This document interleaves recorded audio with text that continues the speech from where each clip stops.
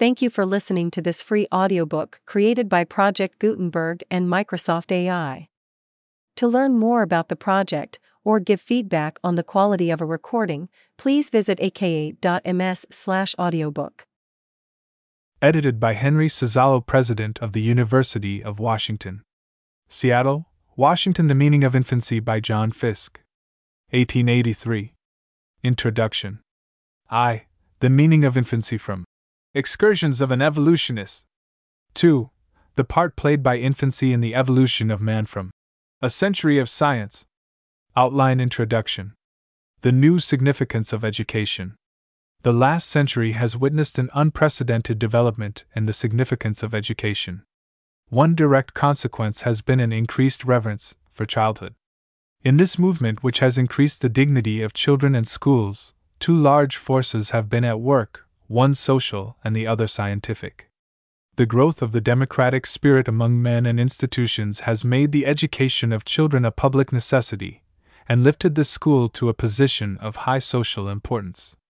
The application of the theory of evolution to man and his life has revealed human infancy as one of the largest factors making for the superiority of man in the struggle for existence, and given to childhood a vast biological importance. The necessities of democracy and the truths of science, acting more or less independently of each other, have given to education a breadth of meaning which it did not possess before. They have shown that infancy is the largest opportunity and education the most powerful instrument for the conscious adjustment of man to the physical and social world in which he lives. Democracy changes the function of schools. It was the attempt of democracy to educate all of its children which was the initial and important event that provoked large changes in our notions of the social function of education. As long as the school was for the few, and such it was in the less liberal periods of history, the school tended to be an authoritative institution with more or less rigid methods of procedure. With fixed ideas of truth and the means of acquiring truth, it was to a considerable degree unbending in its attitude toward youth. Even if freedom from economic toil and social regulation permitted, only the type of mind that could fit the school's established institutional ways could endure its discipline and achieve its rewards. Other types of mentality it would not receive or retain as students. Under such an organization, the school was selective of a special kind of talent. It was not an instrument, so adjustable in its methods of appeal and instruction, that every manner of child could gain considerable of the wisdom of the world. But when a more democratic order was established, the function of the school underwent a considerable change. Democracy granted to all men freedom in manhood. To safeguard its privileges, it had to educate all men in childhood. The school for selected scholars had to be transformed into a school for every variety of citizen. With every child sent to school by order of the state, the teacher had to forego his traditional aloofness, and to adjust his methods of teaching so that every member of the enlarged school community could come into a knowledge of the civilization in which he lived. With the inclusion of the blind, the deaf, the slow of mind, and the restless of spirit, individuals left out of the old scheme of education and now reverently educated by the new democratic order in spite of all their defects, the school becomes more flexible and variable in its methods of transmitting truth. More of the knowledge of human life is brought within the comprehension of children. More men are brought into a large and sympathetic participation in the activities of our civilization. In the truest sense, the school becomes an instrument of adjustment between childhood and society. Evolutionary thought interprets childhood.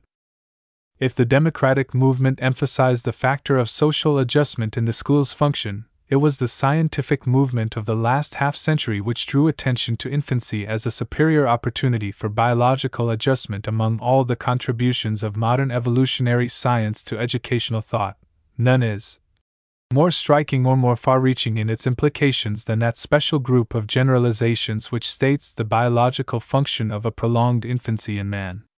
Interpreting this period of helplessness and dependence as one of plasticity and opportunity, it has shown that the greater power of man in adjusting himself to the complex conditions of life is due to his educability, which in turn is the outcome of his lengthened childhood. This doctrine of the meaning of infancy for such it has been called, is perhaps best known to the teaching profession through those enlargements and applications of the doctrine which have been made by Mr. Nicholas Murray Butler in his exposition of the meaning of education. As a belief, it is at least as old as the period of the ancient Greek philosopher, Anaximander. As a doctrine in our modern thought, it owes its influential reappearance to certain evolutionary hypotheses of Mr. Alfred Russel Wallace, which in turn stimulated Mr. John Fiske to that further inquiry which resulted in those first cogent and extended statements of the doctrine which have been the basis of so many subsequent educational applications. Mr. Fiske's presentation of the meaning of infancy. Because of the fundamental importance of Mr. Fiske's presentation of the doctrine of the meaning of infancy, his views are here reprinted in detail. The material consists of an essay and an address. The first of these, The Meaning of Infancy, is a brief and simplified restatement of those theories of man's origin and destiny as first suggested in his lectures at Harvard University in 1871, and later developed more fully in the Outlines of Cosmic Philosophy, Part 2, Chapters 16, 21, and 22. The second of these, The Part Played by Infancy in the Evolution of Man, is an address delivered by Mr. Fiske as the guest of honor at a dinner at the Aldine Club, New York, May 13, 1895. Together these two papers constitute the most detailed and valuable elucidation of the doctrine that we possess. In offering them to the teaching profession and the reading public in this form, it is with the sincere hope that this biological interpretation of childhood and education will lend a new spiritual dignity to the whole institution of education. It must certainly be gratifying to those who are profound believers in the efficacy of education to note that its significance is wider than its service to particular persons and states, that education is, in truth, the conscious and latest mode of that wider world evolution which has been in progress since the beginning of time. The meaning of infancy. What is the meaning of infancy? What is the meaning of the fact that man is born into the world more helpless than any other creature, and needs for a much longer season than any other living thing the tender care and wise counsel of his elders? It is one of the most familiar of facts that man alone among animals exhibits a capacity for progress. That man is widely different from other animals in the length of his adolescence, and the utter helplessness of his babyhood is an equally familiar fact. Now, between these two commonplace facts, is there any connection? Is it a mere accident that the creature which is distinguished as progressive should also be distinguished as coming slowly to maturity? Or is there a reason lying deep down in the nature of things why this should be so? I think it can be shown, with very few words, that between these two facts there is a connection that is deeply inwrought with the processes by which life has been evolved upon the earth. It can be shown that man's progressiveness and the length of his infancy are but two sides of one and the same fact, and in showing this, still more will appear. It will appear that it was the lengthening of infancy which ages ago gradually converted our forefathers from brute creatures into human creatures. It is babyhood that has made man what he is. The simple unaided operation of natural selection could never have resulted in the origination of the human race. Natural selection might have gone on forever improving the breed of the highest animal in many ways, but it could never unaided have started the process of civilization or have given to man those peculiar attributes in virtue of which it has been well said that the difference between him and the highest of apes immeasurably transcends in value the difference between an ape and a blade of grass. In order to bring about that wonderful event, the creation of man, natural selection had to call in the aid of other agencies, and the chief of these agencies was the gradual lengthening of babyhood. Such is the point which I wish to illustrate in few words, and to indicate some of its bearings on the history of human progress. Let us first observe what it was then lengthened the infancy of the highest animal, for then we shall be the better able to understand the character of the prodigious effects which this infancy has wrought. A few familiar facts concerning the method in which men learn how to do things will help us here. When we begin to learn to play the piano, we have to devote much time and thought to the adjustment and movement of our fingers and to the interpretation of the vast and complicated multitude of symbols which make up the printed page of music that stands before us. For a long time, therefore, our attempts are feeble and stammering, and they require the full concentrated power of the mind. Yet a trained pianist will play a new piece of music at sight, and perhaps have so much attention to spare that he can talk with you at the same time. What an enormous number of mental acquisitions have in this case become almost instinctive or automatic. It is just so in learning a foreign language, and it was just the same when in childhood we learned to walk, to talk, and to write. It is just the same, too, in learning to think about abstruse subjects. What at first strains the attention to the utmost, and often wearies us, comes at last to be done without effort, and almost unconsciously. Great minds thus travel over vast fields of thought with an ease of which they are themselves unaware. Dr. Nathaniel Bowditch once said that in translating the Mécanique Céleste, he had come upon formulas which Laplace introduced with the word obviously, where it took nevertheless many days of hard study to supply the intermediate steps through which that transcendent mind had passed with one huge leap of inference. At some time in his youth no doubt Laplace had to think of these things, just as Rubinstein had once to think how his fingers should be placed on the keys of the piano. But what was once the object of conscious attention comes at last to be well-nigh automatic, while the night of the conscious mind goes on ever to higher and vaster themes. Let us now take a long leap from the highest level of human intelligence to the mental life of a turtle, or a codfish. In what does the mental life of such creatures consist? It consists of a few simple acts mostly concerned with the securing of food and the avoiding of danger, and these few simple acts are repeated with unvarying monotony during the whole lifetime of these creatures. Consequently, these acts are performed with great ease and are attended with very little consciousness, and moreover the capacity to perform them is transmitted from parent to offspring as completely as the capacity of the stomach to digest food is transmitted. In all animals the newborn stomach needs but the contact with food in order to begin digesting, and the newborn lungs need but the contact with air in order to begin to breathe. The capacity for performing these perpetually repeated visceral actions is transmitted in perfection. All the requisite nervous connections are fully established during the brief embryonic existence of each creature. In the case of lower animals it is almost as much so with the few simple actions which make up the creature's mental life. The bird known as the flycatcher no sooner breaks the egg than it will snap at and catch a fly. This action is not so very simple, but because it is something the bird is always doing, being indeed one out of the very few things that this bird ever does, the nervous connections needful for doing it are all established before birth, and nothing but the presence of the fly is required to set the operation going. With such creatures as the codfish, the turtle, or the flycatcher, there is accordingly nothing that can properly be called infancy. With them the sphere of education is extremely limited. They get their education before they are born. In other words, heredity does everything for them, education nothing. The career of the individual is predetermined by the careers of his ancestors, and he can do almost nothing to vary it.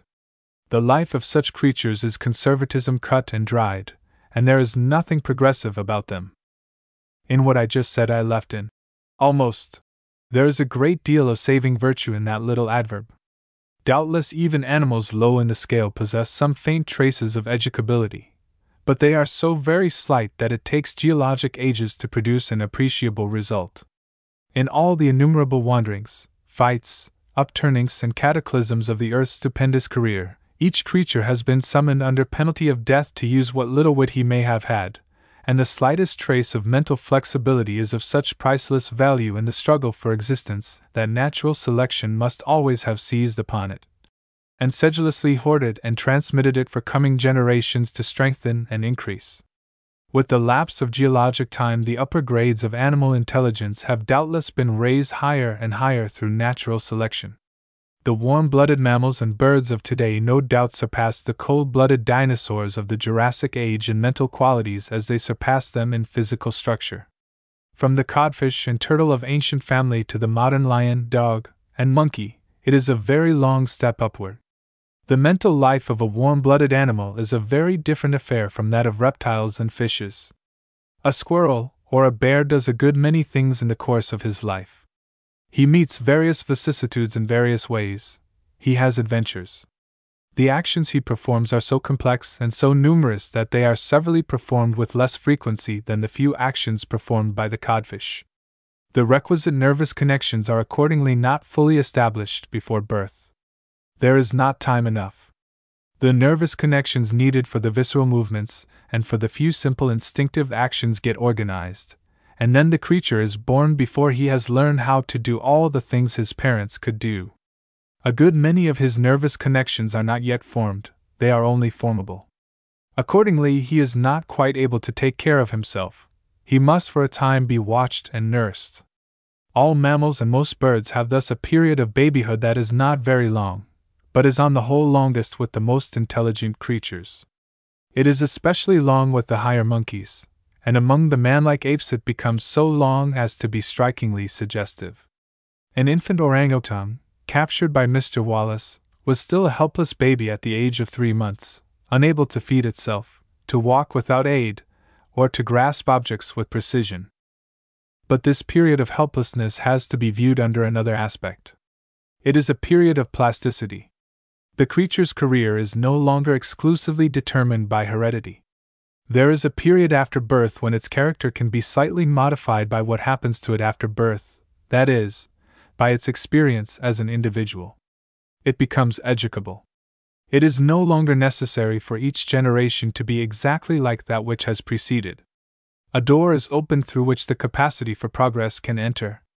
Horses and dogs, bears and elephants, parrots and monkeys, are all teachable to some extent, and we have even heard of a learned pig. Of learned asses there has been no lack in the world. But this educability of the higher mammals and birds is after all quite limited. By the beginnings of infancy the door for progressiveness was set ajar, but it was not all at once thrown wide open. Conservatism still continued in fashion. One generation of cattle is much like another.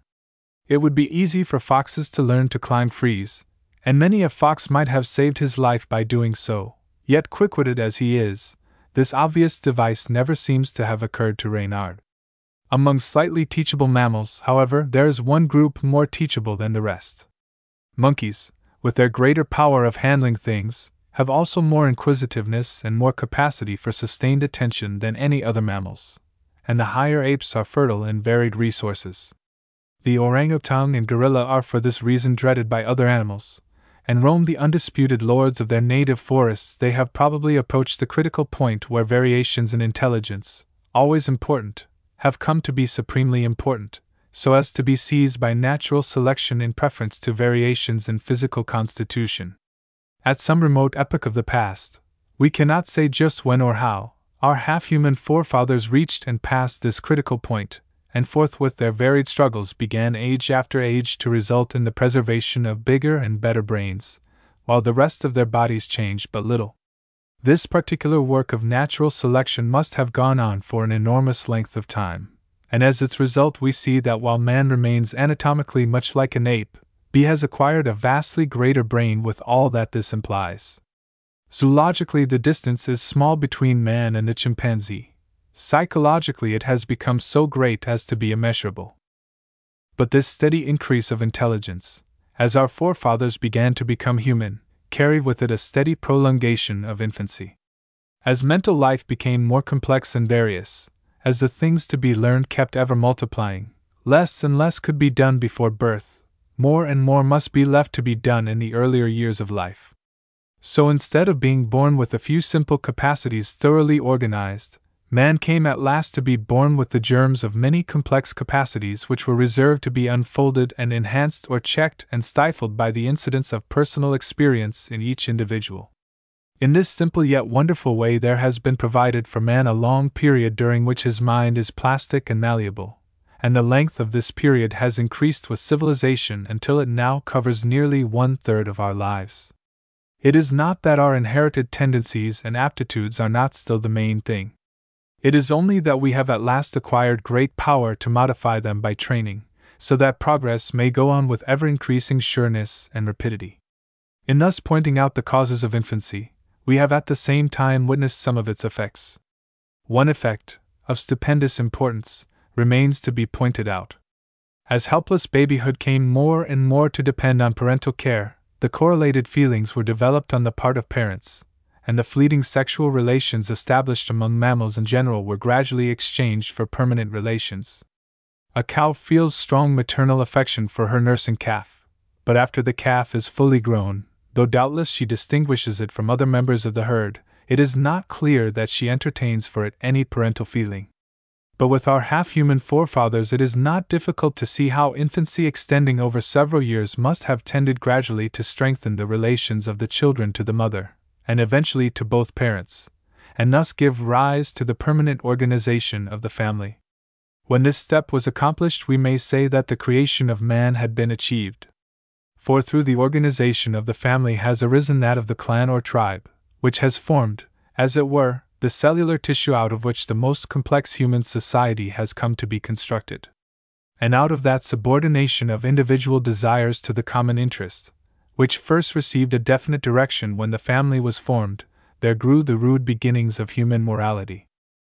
It was thus through the lengthening of his infancy that the highest of animals came to be man, a creature with definite social relationships and with an element of plasticity in his organization such as has come at last to make his difference from all other animals a difference in kind. Here at last there had come upon the scene a creature endowed with the capacity for progress, and a new chapter was thus opened in the history of creation. But it was not to be expected that man should all at once learn how to take advantage of this capacity. Nature, which is said to make no jumps, surely did not jump here. The whole history of civilization, indeed, is largely the history of man's awkward and stumbling efforts to avail himself of this flexibility of mental constitution with which God has endowed him. For many a weary age the progress men achieved was feeble and halting. Though it had ceased to be physically necessary for each generation to tread exactly in the steps of its predecessor, yet the circumstances of primitive society long made it very difficult for any deviation to be effected. For the tribes of primitive men were perpetually at war with each other, and their methods of tribal discipline were military methods. To allow much freedom of thought would be perilous, and the whole tribe was supposed to be responsible for the words and deeds of each of its members. The tribes most rigorous in this stern discipline were those which killed out tribes more loosely organized, and thus survived to hand down to coming generations their ideas and their methods. From this state of things an intense social conservatism was begotten, a strong disposition on the part of society to destroy the flexible-minded individual who dares to think and behave differently from his fellows.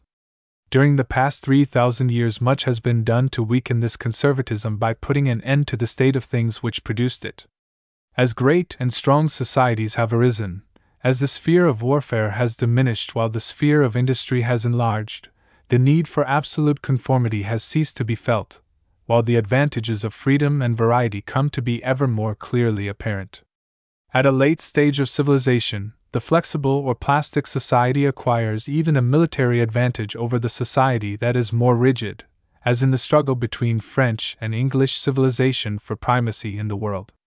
In our own country, the political birth of which dates from the triumph of England in that mighty struggle, the element of plasticity in man's nature is more thoroughly heeded, more fully taken account of, than in any other community known to history, and herein lies the chief potency of our promise for the future.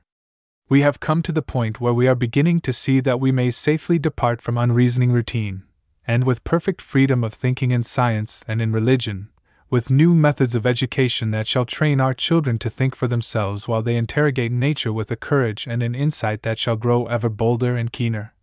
We may ere long be able fully to avail ourselves of the fact that we come into the world as little children with undeveloped powers wherein lie latent all the boundless possibilities of a higher and grander humanity than has yet been seen upon the earth.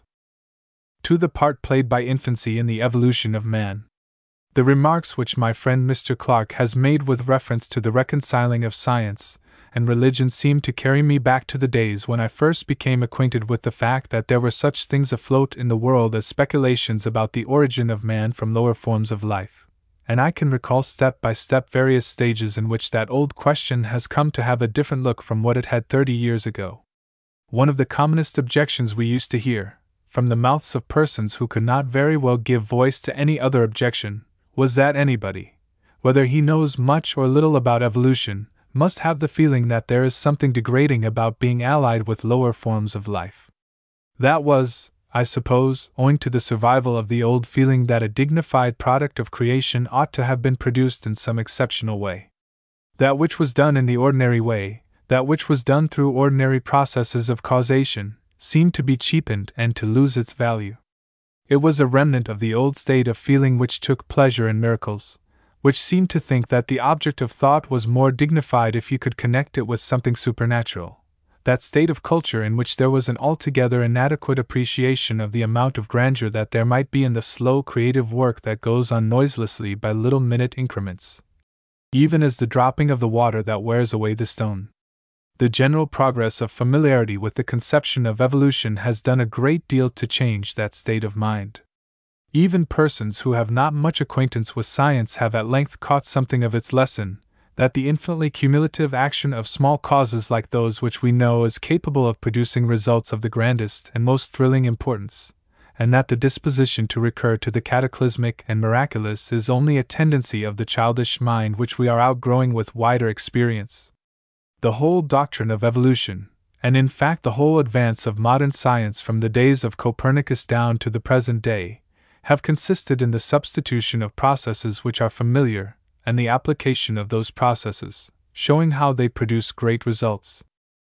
When Darwin's Origin of Species was first published, when it gave us that wonderful explanation of the origin of forms of life from allied forms through the operation of natural selection, it must have been like a mental illumination to every person who comprehended it. But after all, it left a great many questions unexplained, as was natural. It accounted for the phenomena of organic development in general with wonderful success, but it must have left a great many minds with the feeling, if man has been produced in this way, if the mere operation of natural selection has produced the human race, wherein is the human race anyway essentially different from lower races? Is not man really dethroned, taken down from that exceptional position in which we have been accustomed to place him, and might it not be possible, in the course of the future, for other beings to come upon the earth as far superior to man as man is superior to the fossilized dragons of Jurassic antiquity? Such questions used to be asked, and when they were asked, although one might have a very strong feeling that it was not so, at the same time one could not exactly say why. One could not then find any scientific argument for objections to that point of view. But with the further development of the question, the whole subject began gradually to wear a different appearance, and I am going to give you a little bit of autobiography, because I think it may be of some interest in this connection. I am going to mention 2 or 3 of the successive stages which the whole question took in my own mind as one thing came up after another, and how from time to time it began to dawn upon me that I had up to that point been looking at the problem from not exactly the right point of view. When Darwin's Descent of Man was published in 1871, it was of course a book characterized by all his immense learning, his wonderful fairness of spirit and fertility of suggestion. Still, one could not but feel that it did not solve the question of the origin of man. There was one great contrast between that book and his Origin of Species. In the earlier treatise he undertook to point out a vera causa of the origin of species, and he did it. In his Descent of Man, he brought together a great many minor generalizations which facilitated the understanding of man's origin. But he did not come at all near to solving the central problem, nor did he anywhere show clearly why natural selection might not have gone on forever producing one set of beings after another distinguishable chiefly by physical differences. But Darwin's co-discoverer, Alfred Russel Wallace, at an early stage in his researches, struck out a most brilliant and pregnant suggestion. In that one respect Wallace went further than ever Darwin did. It was a point of which, indeed, Darwin admitted the importance. It was a point of which nobody could fail to understand the importance, that in the course of the evolution of a very highly organized animal, if there came a point at which it was of more advantage to that animal to have variations in his intelligence seized upon and improved by natural selection than to have physical changes seized upon, then natural selection would begin working almost exclusively upon that creature's intelligence, and he would develop an intelligence to a great extent, while his physical organism would change but slightly. Now, that of course applied to the case of man, who has changed physically but very slightly from the apes, while he has traversed intellectually such a stupendous chasm. As soon as this statement was made by Wallace, it seemed to me to open up an entirely new world of speculation. There was this enormous antiquity of man, during the greater part of which he did not know enough to make history. We see man existing here on the earth, no one can say how long, but surely many hundreds of thousands of years, yet only during just the last little fringe of 4,000 or 5,000 years has he arrived at the point where he makes history. Before that, something was going on, a great many things were going on, while his ancestors were slowly growing up to that point of intelligence where it began to make itself felt in the recording of events. This agrees with Wallace's suggestion of a long period of psychical change, accompanied by slight physical change. Well, in the spring of 1871, when Darwin's Descent of Man came out, just about the same time I happened to be reading Wallace's account of his experiences in the Malay archipelago, and how at one time he caught a female orangutan with a newborn baby, and the mother died, and Wallace brought up the baby orangutan by hand, and this baby orangutan had a kind of infancy which was a great deal longer than that of a cow or a sheep, but it was nothing compared to human infancy in length. This little orangutan could not get up and march around, as mammals of less intelligence do, when he was first born, or within 3 or 4 days. But after 3 or 4 weeks or so he would get up, and begin taking hold of something and pushing it around, just as children push a chair, and he went through a period of staring at his hands, as human babies do, and altogether was a good deal slower in getting to the point where he could take care of himself. And while I was reading of that I thought, dear me, if there is any one thing in which the human race is signally distinguished from other mammals, it is in the enormous duration of their infancy. But it is a point that I do not recollect ever seeing any naturalist so much as allude to. It happened at just that time that I was making researches in psychology about the organization of experiences, the way in which conscious intelligent action can pass down into quasi-automatic action, the generation of instincts, and various allied questions. And I thought, can it be that the increase of intelligence in an animal, if carried beyond a certain point, must necessarily result in prolongation of the period of infancy, must necessarily result in the birth of the mammal at a less developed stage, leaving something to be done, leaving a good deal to be done after birth? And then the argument seemed to come along very naturally, that for every action of life, every adjustment which a creature makes in life, whether a muscular adjustment or an intelligent adjustment, there has got to be some registration effected in the nervous system, some line of transit worn for nervous force to follow. There has got to be a connection between certain nerve centers before the thing can be done. Whether it is the acts of the viscera or the acts of the limbs, or anything of that sort.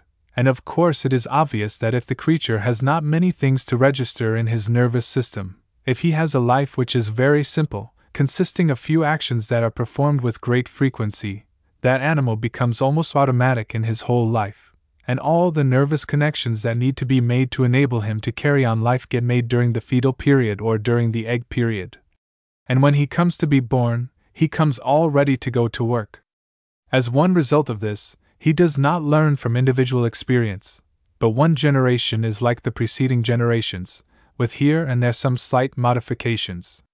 But when you get the creature that has arrived at the point where his experience has become varied, he has got to do a good many things, and there is more or less individuality about them, and many of them are not performed with the same minuteness and regularity, so that there does not begin to be that automatism within the period during which he is being developed, and his form is taking on its outlines. During prenatal life there is not time enough for all these nervous registrations, and so by degrees it comes about that he is born with his nervous system perfectly capable only of making him breathe and digest food, of making him do the things absolutely requisite for supporting life, instead of being born with a certain number of definite developed capacities. He has a number of potentialities which have got to be roused according to his own individual experience.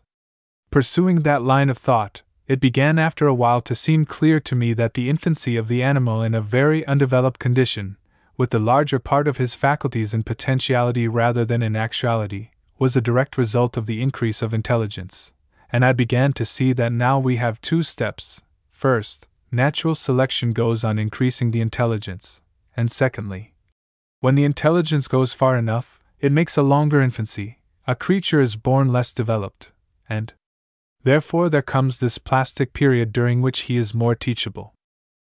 The capacity for progress begins to come in, and you begin to get at one of the great points in which man is distinguished from the lower animals, for one of those points is undoubtedly his progressiveness, and I think that anyone will say, with very little hesitation, that if it were not for our period of infancy we should not be progressive.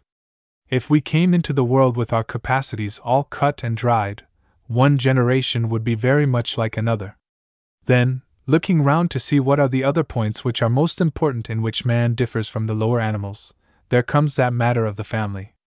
The family has adumbrations and foreshadowings among the lower animals, but in general it may be said that while mammals lower than man are gregarious, in man have become established those peculiar relationships which constitute what we know as the family, and it is easy to see how the existence of helpless infants would bring about just that state of things. The necessity of caring for the infants would prolong the period of maternal affection, and would tend to keep the father and mother and children together, but it would tend especially to keep the mother and children together. This business of the marital relations was not really a thing that became adjusted in the primitive ages of man, but it has become adjusted in the course of civilization. Real monogamy, real faithfulness of the male parent, belongs to a comparatively advanced stage, but in the early stages the knitting together of permanent relations between mother and infant, and the approximation towards steady relations on the part of the male parent, came to bring about the family, and gradually to knit those organizations which we know as clans. Here we come to another stage, another step forward.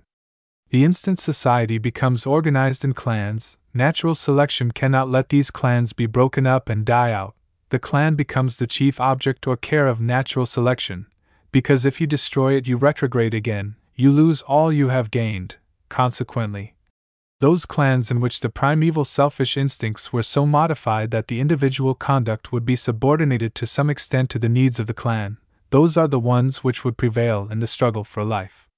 In this way you gradually get an external standard to which man has to conform his conduct, and you get the germs of altruism and morality, and in the prolonged affectionate relation between the mother and the infant you get the opportunity for that development of altruistic feeling which, once started in those relations, comes into play in the more general relations, and makes more feasible and more workable the bonds which keep society together, and enable it to unite on wider and wider terms. So it seems that from a very small beginning we are reaching a very considerable result. I had got these facts pretty clearly worked out, and carried them around with me some years, before a fresh conclusion came over me one day with a feeling of surprise. In the old days before the Copernican astronomy was promulgated, man regarded himself as the center of the universe. He used to entertain theological systems which conformed to his limited knowledge of nature. The universe seemed to be made for his uses, the earth seemed to have been fitted up for his dwelling place, he occupied the center of creation, the sun was made to give him light, etc. When Copernicus overthrew that view, the effect upon theology was certainly tremendous. I do not believe that justice has ever been done to the shock that it gave to man when he was made to realize that he occupied a kind of miserable little clod of dirt in the universe, and that there were so many other worlds greater than this. It was one of the first great shocks involved in the change from ancient to modern scientific views, and I do not doubt it was responsible for a great deal of the pessimistic philosophizing that came in the 17th and 18th centuries. Now, it flashed upon me a dozen years or so ago, after thinking about this manner in which man originated, that man occupies certainly just as exceptional a position as before, if he is the terminal in a long series of evolutionary events. If at the end of the long history of evolution comes man, if this whole secular process has been going on to produce this supreme object, it does not much matter what kind of a cosmical body he lives on. He is put back into the old position of theological importance, and in a much more intelligent way than in the old days when he was supposed to occupy the center of the universe. We are enabled to say that while there is no doubt of the evolutionary process going on throughout countless ages which we know nothing about, yet in the one case where it is brought home to us we spell out an intelligible story, and we do find things working along up to man as a terminal fact in the whole process. This is indeed a consistent conclusion from Wallace's suggestion that natural selection, in working toward the genesis of man, began to follow a new path and make psychical changes instead of physical changes.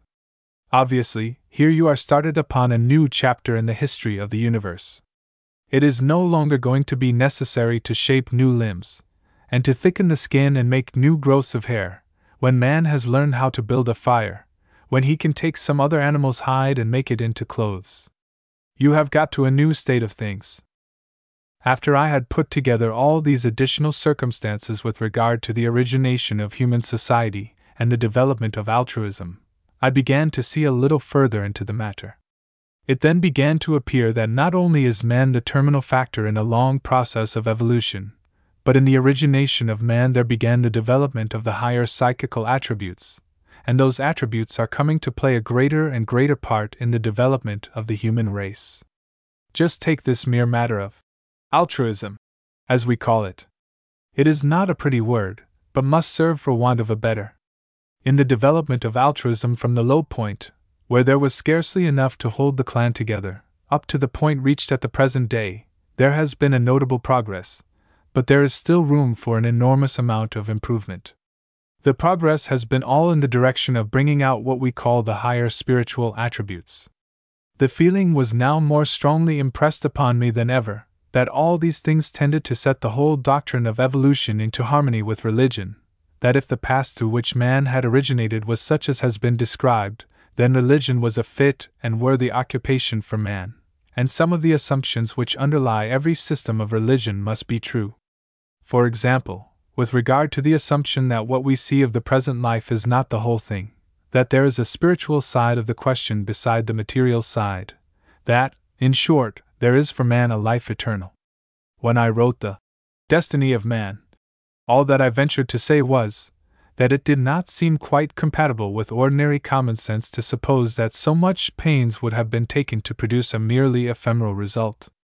But since then another argument has occurred to me, that just at the time when the human race was beginning to come upon the scene, when the germs of morality were coming in with the family, when society was taking its first start, there came into the human mind, how one can hardly say, but there did come, the beginnings of a groping after something that lies outside and beyond the world of sense. That groping after a spiritual world has been going on here for much more than 100,000 years, and it has played an enormous part in the history of mankind, in the whole development of human society. Nobody can imagine what mankind would have been without it up to the present time. Either all religion has been a reaching out for a phantom that does not exist, or a reaching out after something that does exist, but of which man, with his limited intelligence, has only been able to gain a crude idea.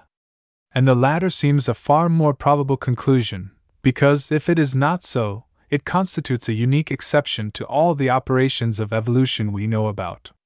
As a general thing in the whole history of evolution, when you see any internal adjustment reaching out towards something, it is in order to adapt itself to something that really exists, and if the religious cravings of man constitute an exception, they are the one thing in the whole process of evolution that is exceptional and different from all the rest. And this is surely an argument of stupendous and resistless weight. I take this autobiographical way of referring to these things, in the order in which they came before my mind, for the sake of illustration.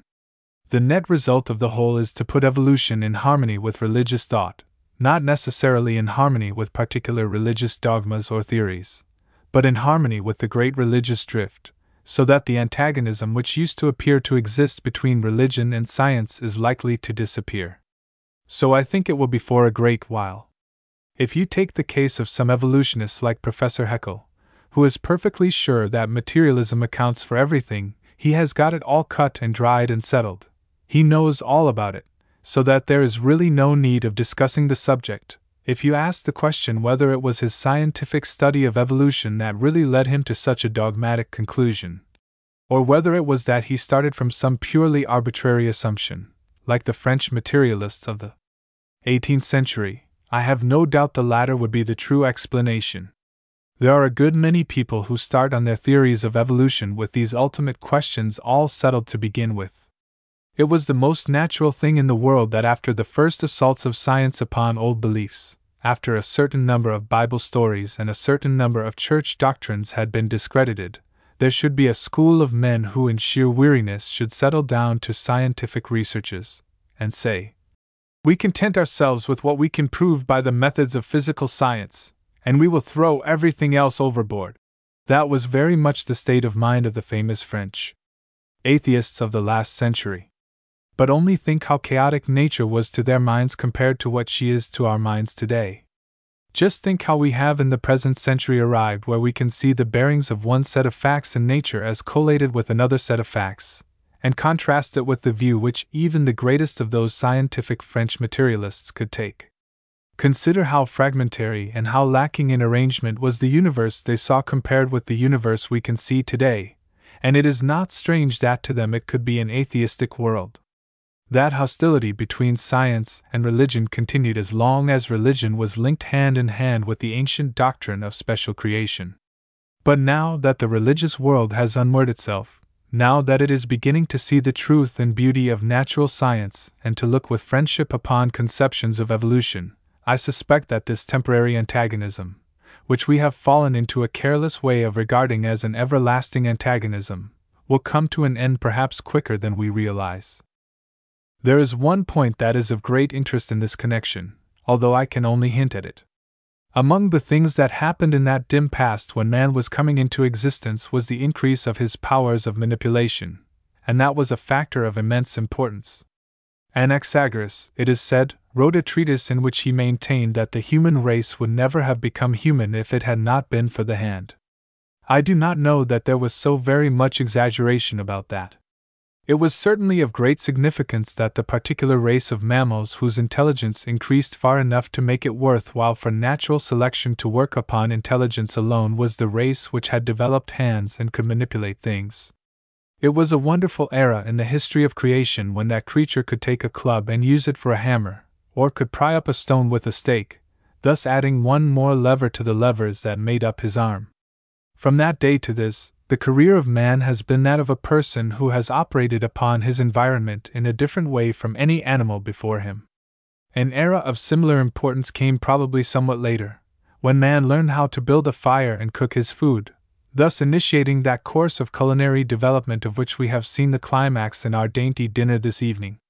Here was another means of acting upon the environment.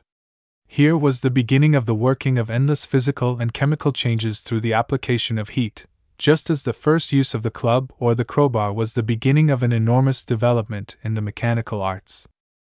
Now, at the same time, to go back once more into that dim past, when ethics and religion, manual art and scientific thought, found expression in the crudest form of myths, the aesthetic sense was germinating likewise. Away back in the glacial period you find pictures drawn and scratched upon the reindeer's antler, portraitures of mammoths and primitive pictures of the chase. You see the trinkets, the personal decorations, proving beyond question that the aesthetic sense was there. There has been an immense aesthetic development since then. And I believe that in the future it is going to mean far more to us than we have yet begun to realize. I refer to the kind of training that comes to mankind through direct operation upon his environment, the incarnation of his thought, the putting of his ideas into new material relations. This is going to exert powerful effects of a civilizing kind. There is something strongly educational and disciplinary in the mere dealing with matter, whether it be in the manual training school, whether it be in carpentry, in overcoming the inherent and total depravity of inanimate things, shaping them to your will, and also in learning to subject yourself to their will, for sometimes you must do that in order to achieve your conquests. In other words, you must humor their habits and proclivities. In all this there is a priceless discipline, moral as well as mental, let alone the fact that, in whatever kind of artistic work a man does, he is doing that which in the very working has in it an element of something outside of egoism. Even if he is doing it for motives not very altruistic, he is working toward a result the end of which is the gratification or the benefit of other persons than himself. He is working toward some result which in a measure depends upon their approval, and to that extent tends to bring him into closer relations to his fellow man. In the future, to an even greater extent than in the recent past, crude labor will be replaced by mechanical contrivances. The kind of labor which can command its price is the kind which has trained intelligence behind it. One of the great needs of our time is the multiplication of skilled and special labor. The demand for the products of intelligence is far greater than that for mere crude products of labor, and it will be more and more so. For there comes a time when the latter products have satisfied the limit to which a man can consume food and drink and shelter, those things which merely keep the animal alive. But to those things which minister to the requirements of the spiritual side of a man, there is almost no limit. The demand one can conceive is well nigh infinite. One of the philosophical things that have been said, in discriminating man from the lower animals, is that he is the one creature who is never satisfied. It is well for him that he is so, that there is always something more for which he craves. To my mind, this fact most strongly hints that man is infinitely more than a mere animate machine. Outline I. The meaning of infancy. 1. The relation between progress and infancy. 2. Man's method of learning. 3. The mental inheritance of animals. 4. Infancy and educability of animals. 5. Infancy is a period of plasticity. 6. Educability varies widely in different creatures. 7. Increased intelligence means prolonged infancy. 8. The socializing effects of infancy. 9. The use of this capacity for progress in the past. 2. The part played by infancy in the evolution of man. 1. The grandeur of natural causation. 2. The problem of man's ascendancy. 3. Natural selection seizes on intelligence. 4. A long infancy characteristic of man. 5. A complex life requires a longer infancy. 6. Infancy fosters sociability and the family. 7.